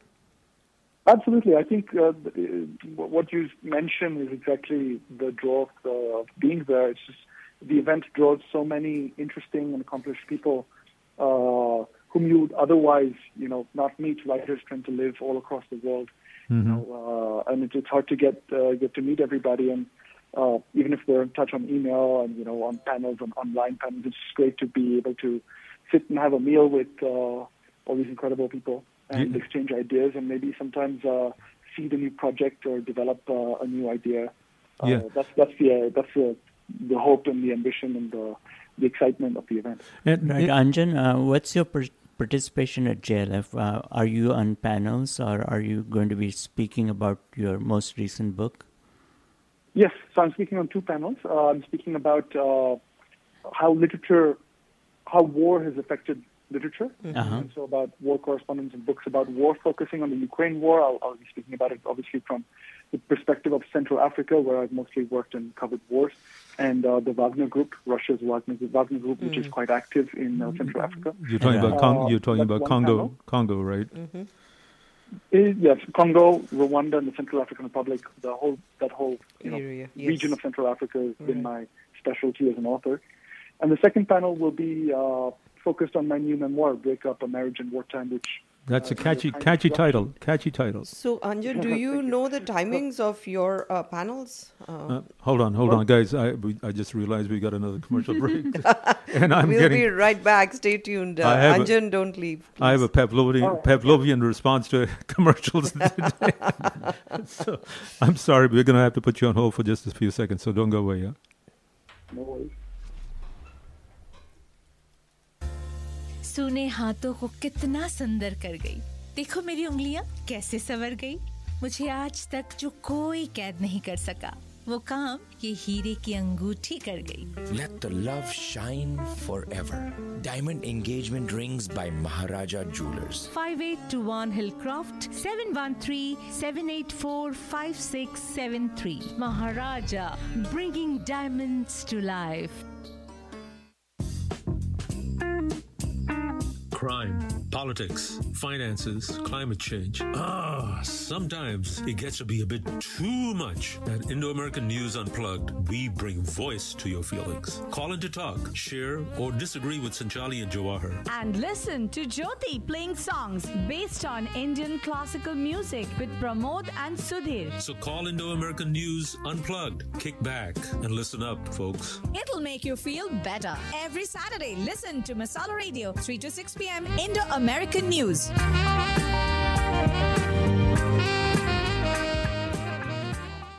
Well, we're back. We had our commercial break, and thank God I didn't break out into hives. So folks, we're talking to Anjan. So you'd asked about the 2 panels. So I do have the titles. Oh, good. Yeah. So just a second, Anjan. Let me just remind the folks what we're doing. So we are talking to Anjan Sundaram. He's an award-winning author, journalist, and television presenter. And he will be here for the Jaipur Literary Festival next weekend. So yes, go ahead, Anjan. Tell us what time. And one more plug for the festival. If you love what you're hearing from Anjan, and he really sounds very interesting, you must admit, there are lots of other good personalities who are going to be coming to the Jaipur Literary Festival.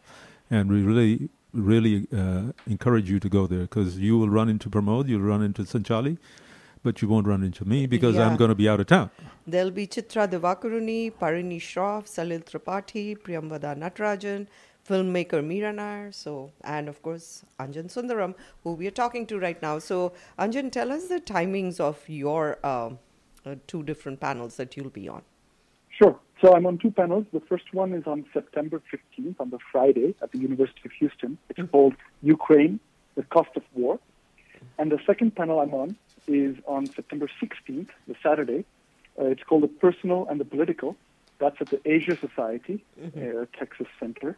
And I'm in conversation with Salil Tripathi. The times of both those events are not on the poster, actually, so maybe they're still Yeah, but if we go to the Jaipur Literary Festival website or the Asia Society website, I'm sure we'll get all the information. So exactly. Thank you. So Thank they're you. both on Friday and Saturday. I'm on two different panels, and excited to see the Houston community and especially the Indian American community. And of course, all the books from these writers are going to be available for purchase. Yeah. And they'll be autographed by them. And Sanjali is looking forward to that.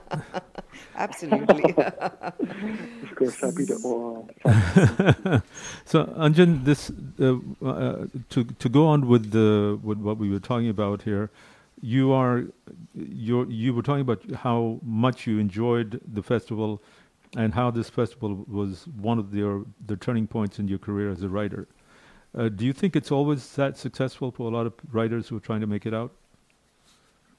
I don't know. I can't speak for other writers, but I do think it's a unique gathering in that the literary world, actually, to break in can be quite daunting and quite difficult. That's what I was going to... Go ahead. Sorry? No, that's what I was going to ask you, that from IIT to Yale, and then you were at Goldman Sachs, and then, or rather, you turned down a job over there. And what made you got into writing? Well, it's a story of my first book, Stringer, Reporter's Journey in the Congo. Okay. But the short story was that one day at Yale, I was in the lunch room, and I opened the New York Times in the middle of the newspaper, at the bottom of the page. There was this little article about Congo and the war in the Congo, and how 4 million people at the time had died there. And I didn't understand why that wasn't on the front page. And I was a mathematician. I was studying to be a mathematics professor. Then I had this job at Goldman to be a quant there, to be a mathematician at Goldman. And really, this story and the war in the Congo kind of captivated me, and I dropped everything to buy a one-way ticket to Kinshasa. I'd never written a journalistic story in my life, and I showed up in Kinshasa, the capital of Congo, and started to learn how to be a journalist with the conviction that the news from this war should be better known and should receive greater attention. And so that's been kind of the theme of my writing and my reporting all through my career over the last. So you enjoy being in dangerous spaces? I enjoy being, yes. Often I enjoy being in places where important things are happening, where there isn't that much press coverage. And those have tended to be dangerous places, either because there's the war, or it's a dictatorship, and there's repression. So and they don't take kindly to journalists as it is. They don't want to expose themselves. So yeah, it's hard, and that's what makes the work meaningful and valuable, to be in those places. Right. So a very exciting kind of... and Anjan, as a reporter, are you trying very hard to be a bystander rather than turn into an activist? You end up in this kind of work, that's a very interesting question, because you end up kind of doing both. You end up, because you're trying to report on stories that aren't told, you are trying to change the course of the war by bringing a level of justice, a level of media attention, and a level of justice to often war crimes or crimes of dictatorship and repression. And so I would say you kind of straddle both those hats. You kind of wear both those hats. You are a journalist, and you're an observer, but you're also an activist for justice and peace and for less violence. Well, one of the nice things that we're doing right now is we're having this intimate kind of conversation with Anjan, and talking about his experiences and the process that he's gone through, the voyage, the journey he's taken. So, folks, I have to emphasize, because the Jaipur Literary Festival is coming to town. They'll be here next Saturday, next weekend. And if you enjoy what you're hearing right now, just think about this. You're going to be in intimate quarters with a lot of writers, a lot of other people. You'll be able to rub shoulders. And if you like Sanchali, you'll get an autograph too. but they're really nice venues. I mean, at the University of Houston, the Asia Society, Rothko Chapel, the Eternal Gandhi Museum. Did I leave one thing out? They'll be screening a movie. Right. Bapu. Imprint. I left out Imprint. So Imprint is one of the organizers. Well, that's also where one of the venues. Oh, okay. All right. Okay. So this is this. I'm certainly sad that I'm going to be missing this event, but I know that a lot of other people should enjoy themselves being there. The tickets are very affordable. Yeah. Yeah. And Anjan, you're probably be going to the Eternal Gandhi Museum, and quite probably that Gandhi's Dandi Yatra, the Salt March, was reported by the New York Times, and that's how it came to the attention of President Roosevelt and then eventually Prime Minister Churchill. Wow. That's very interesting history. Yes, I'm looking forward to getting to know Houston better. I've only passed through on previous trips. But and, spent a night or a day. Well, when you come here, and you be sure to look us up, and we'll take you to a good Tex-Mex place. Yes, certainly. He's eating Mexican food every day. Come on. Tex-Mex is different. Tex-Mex is different. Has its own charm. Tex-Mex is different, and we know one of the best restaurants in town. Yeah, and then there are lots of Indian restaurants here that you'll enjoy. All depends on what Anjan likes to eat, right?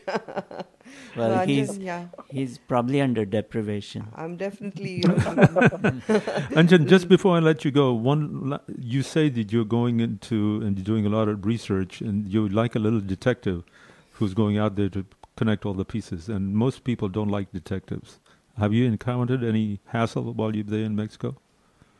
Yeah. Plus, how dangerous is it over there? Is it really dangerous? It's incredibly dangerous, right? It's an incredibly dangerous line of investigation.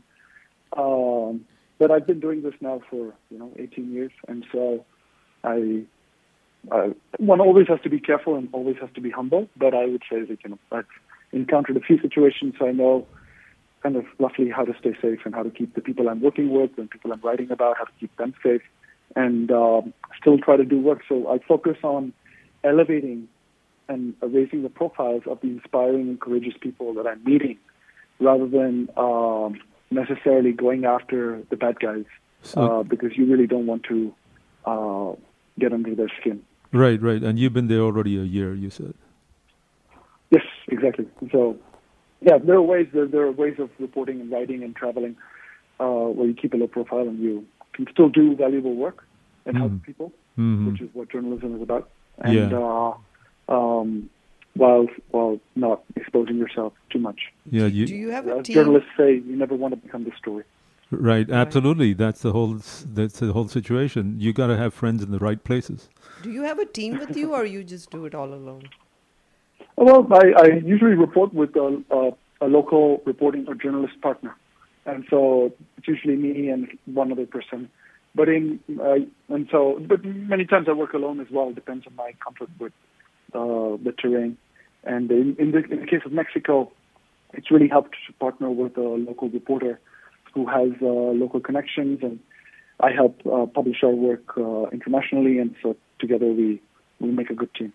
Wonderful. Well, thank you so much for the insight, and we really wish you a lot of luck, and stay safe, because we want to listen to you when you come over here. We will want to learn more about what you found out in Mexico. And good luck to you. Absolutely. Looking forward to sharing my journeys and stories with everyone in Houston. Right. And when you come over here, if Sanchali doesn't give you enough hell, just try to get an autograph book for me there. I look forward to the Tex-Mex and Indian food. All right, Anjan. Thank you so much. We're looking forward as well. Folks, we've been talking to Anjan Sundaram, Thank you. And who's been calling in from Mexico City, and he'll be here next weekend, so at the Jaipur Literary Festival. Anjan, thank you so much once again. Thanks for having me. All right, Take care. care and good luck. Good luck.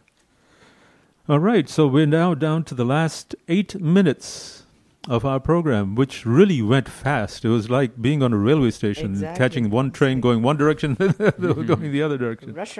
But I'm glad we covered a theme of pets in the introductory part, and then we also talked to Anjan Sundaram, the wartime correspondent.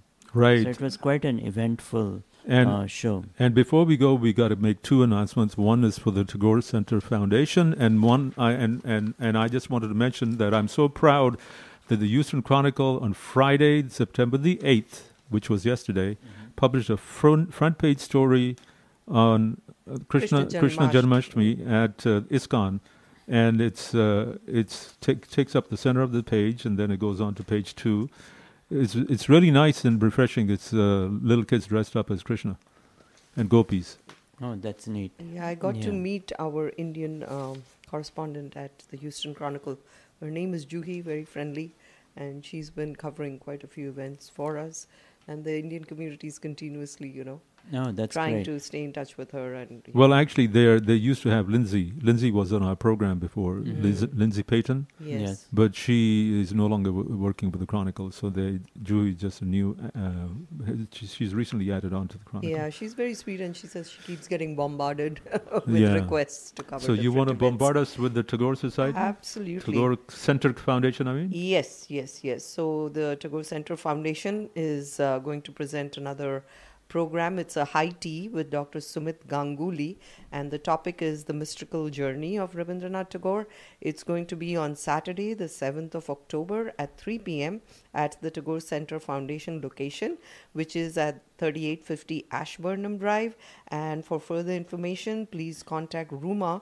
Her number is 713-501-6300 or Mark at 713-208-4346. And it's a scrumptious tea featuring both Indian and English foods and beverages. And there'll also be an introduction to the Tagore Center work. And Sumit Ganguly, who's a distinguished professor of political science and holds the Tagore Chair in Indian Cultures and Civilizations at Indiana University, Bloomington, will be the main speaker. So looking forward to it, folks. If y'all can join, you can also get information on their website, Tagore Center Foundation website. That's very nice. And that, by the way, the center is located just south of Richmond and west of Derry Ashford. Yeah. On the southwest side of town, and the west side of town. More than likely, I'll be moderating the panel discussion at the end. And we will be walking out on you. Thank you for the vote of confidence. Pramod, you went in Singapore. They have a really great cricket club in the middle of Singapore. Yes, and I also visited on Serangoon Road. Little India, and we went to an Indian restaurant, MTR. They're known for their spices. They also have a restaurant there. What did you eat? Masala dosa. I was going to say it sounds South Indian. Okay. Yeah, well, there are a lot of South Indians in Singapore. South Indian spices. Was it good? Yeah, it was great, but it didn't have any ambience. In Houston, we have better restaurants. And better looking restaurants also. What's your favorite dosa place here, Pramod? Probably Balaji. Balaji Bhavan. Yeah. Did Balaji pay us to say this? It's spicy. It's spicy. We'll have to go collect some. We'll have to get some dosas from there. I have to call up Ramesh ji. Yeah, that's right. Right. We haven't heard from him in a while. I hope he's doing okay. Yeah, no, he is. He's very involved. So, Jyoti, we haven't heard from you about your trip. Oh, my trip? It was wonderful. Which one do you want me to? No, the wonderful is not an all-encompampassing kind of description. I had really great time. What was your favorite of all the places that you visited? There were two things we did. One was it was my birthday. When? On 31st of August. Oh. And the best part was we went to see Angkor Wat sunrise on the 31st. And right behind, you could see the sunrise, and you turned around, and at the back was blue moon setting. Oh, wow. My God! That was probably the most ethereal feeling I have had in a long time. Did you get a nice especially for my birthday? Did you get a nice video? Yes, we did. Very nice, That's very wonderful. nice. That was one of the best moments, I think. And did you afterwards go to the night market? We tried because it kept pouring. It was raining quite a bit. But the museum was great in Angkor Wat. Then all the hotel lobby itself was so impressive. Yeah. I mean, there's so much work on all that, they have like artwork that they do, wood on wood. You went to a few new places this time. So which out of those, which one? Angkor Wat you'd been before, right? No, this was the first time. Okay. And so was Hanoi. But you didn't go to Phnom Penh? No, okay. We didn't. No, we did not. In Phnom Penh, they have a very nice Russian market, and you can find everything that's Russian over there. Oh, okay. Yeah, the food was a little, for me, see, I'm a vegetarian. So for me, it was a little, One of the things I remember from my trip to Phnom Penh and Siram Reap was lotus nuts. You know, lotus root nuts? Right. They eat them on the side of the street like peanuts. It's really great. Roasted, yeah. Not roasted. They're kacha. Raw. Yeah. Raw, right. And the other thing was like the flora and fauna. It was just so lush. Mm-hmm. And everywhere you go, it's as long as you're under the tree, you're fine. Where you do sweat a lot. It's quite hot. But we also went to Singapore and the botanical gardens, and the orchids were just heavenly. Lovely orchids. I'm into orchids, and I just really love it. Absolutely. Time of your life. All right. And we also had our 49th anniversary. Oh, I knew it. So many celebrations. Yeah, we had August wonderful. is a very big month So for glad us. that you all enjoyed. Yeah. All refreshed and now back. Then I saw some friends at the wedding, and then I saw my nephew and his children in Singapore. So it was really nice. Nice to see the family life. You know, you go as a tourist, it's a little different. But when you go to a city and stay with a family, it's different. Yes, Singapore is no different than a lot of other amazingly packed cities. Urban city, but again, the flora and fauna is amazing. No, but they've tried to do so much with it. I mean, town planning. I meant vertical living and, and small apartments. Totally vertical living, small apartments. What's interesting is they have a great social life. Yes, they do. You know, between the floors, they get together quite often. It's like a little village. Right. It's fun, like how exactly. You know, where children, where somebody would come knock on your door and say, "Kya?" So the children would come, like we were going for soccer practice, and some other child shows up, and we take them also. It was fun. Folks, we are almost out of time. Thank you for the reminiscing, Jyoti. Thank you. And we look forward to having you here next week. No. Next Saturday. Next Saturday. Okay. All right. So, folks, we'll be back next week with another edition of Indo-American News. It's cooling down a little, so... And we'll be out of here, guys. Adios. Take care and enjoy the weekend. And unwind. Bob's Lounge and Grill. A fusion of modern lounge dining with traditional cuisines of India. Coastal, Goan, Mughlai, Indo-Chinese. At Bob's, everyone gets a warm welcome. Kitchen open 5 p.m. to 2 a.m. Closed Tuesdays. 6401 Hillcroft near 59. 281-974-491.